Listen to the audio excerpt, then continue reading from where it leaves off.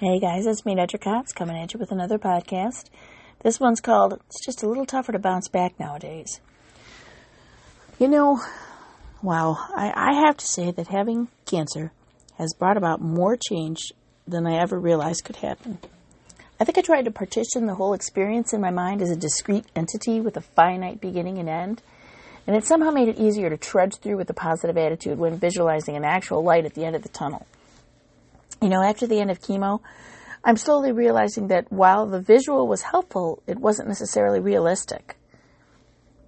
My journey did not abruptly end when chemo did.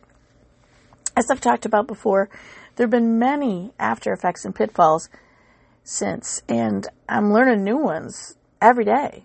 Each one I try to embrace and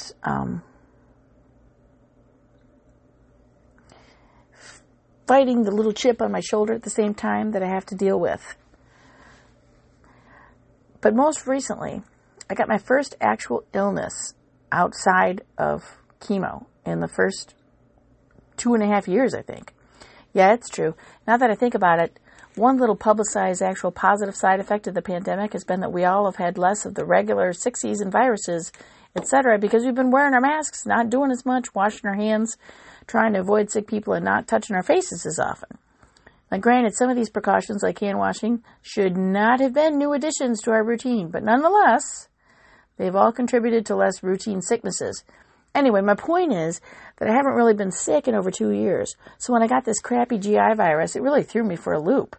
Number one, believe it or not, I wasn't really used to being sick. I get it, that sounds ridiculous considering I just went through cancer and chemo, but anyway. Number two, I was just that much more stressed out about the repercussions of missing work because the economic strain had been significant from all the previous missed work. And then number three, it hit me a lot harder than I remembered from previous illnesses. Number three is what got me the most. I am just not bouncing back as fast as I think I should be. There are a lot of reasons why that could be true. One could be my loss of perspective on being sick outside of chemo. Another could be that chemo left lasting side effects that keep my body from fighting off sickness as well. My kidneys are not working as well, so I get dehydrated more easily. My thyroid is still dead, so I get fatigued and my metabolism is altered. The list goes on. You get it though, right?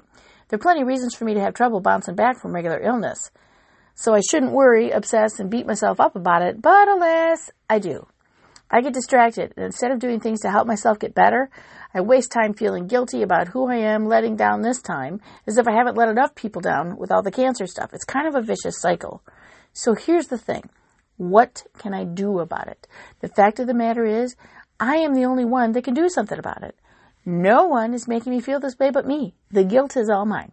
I have to make the decision to accept this one more thing about surviving cancer. There will be changes that last long after the cancer's gone. They're not my fault. They're not my punishment for things done wrong. They just are.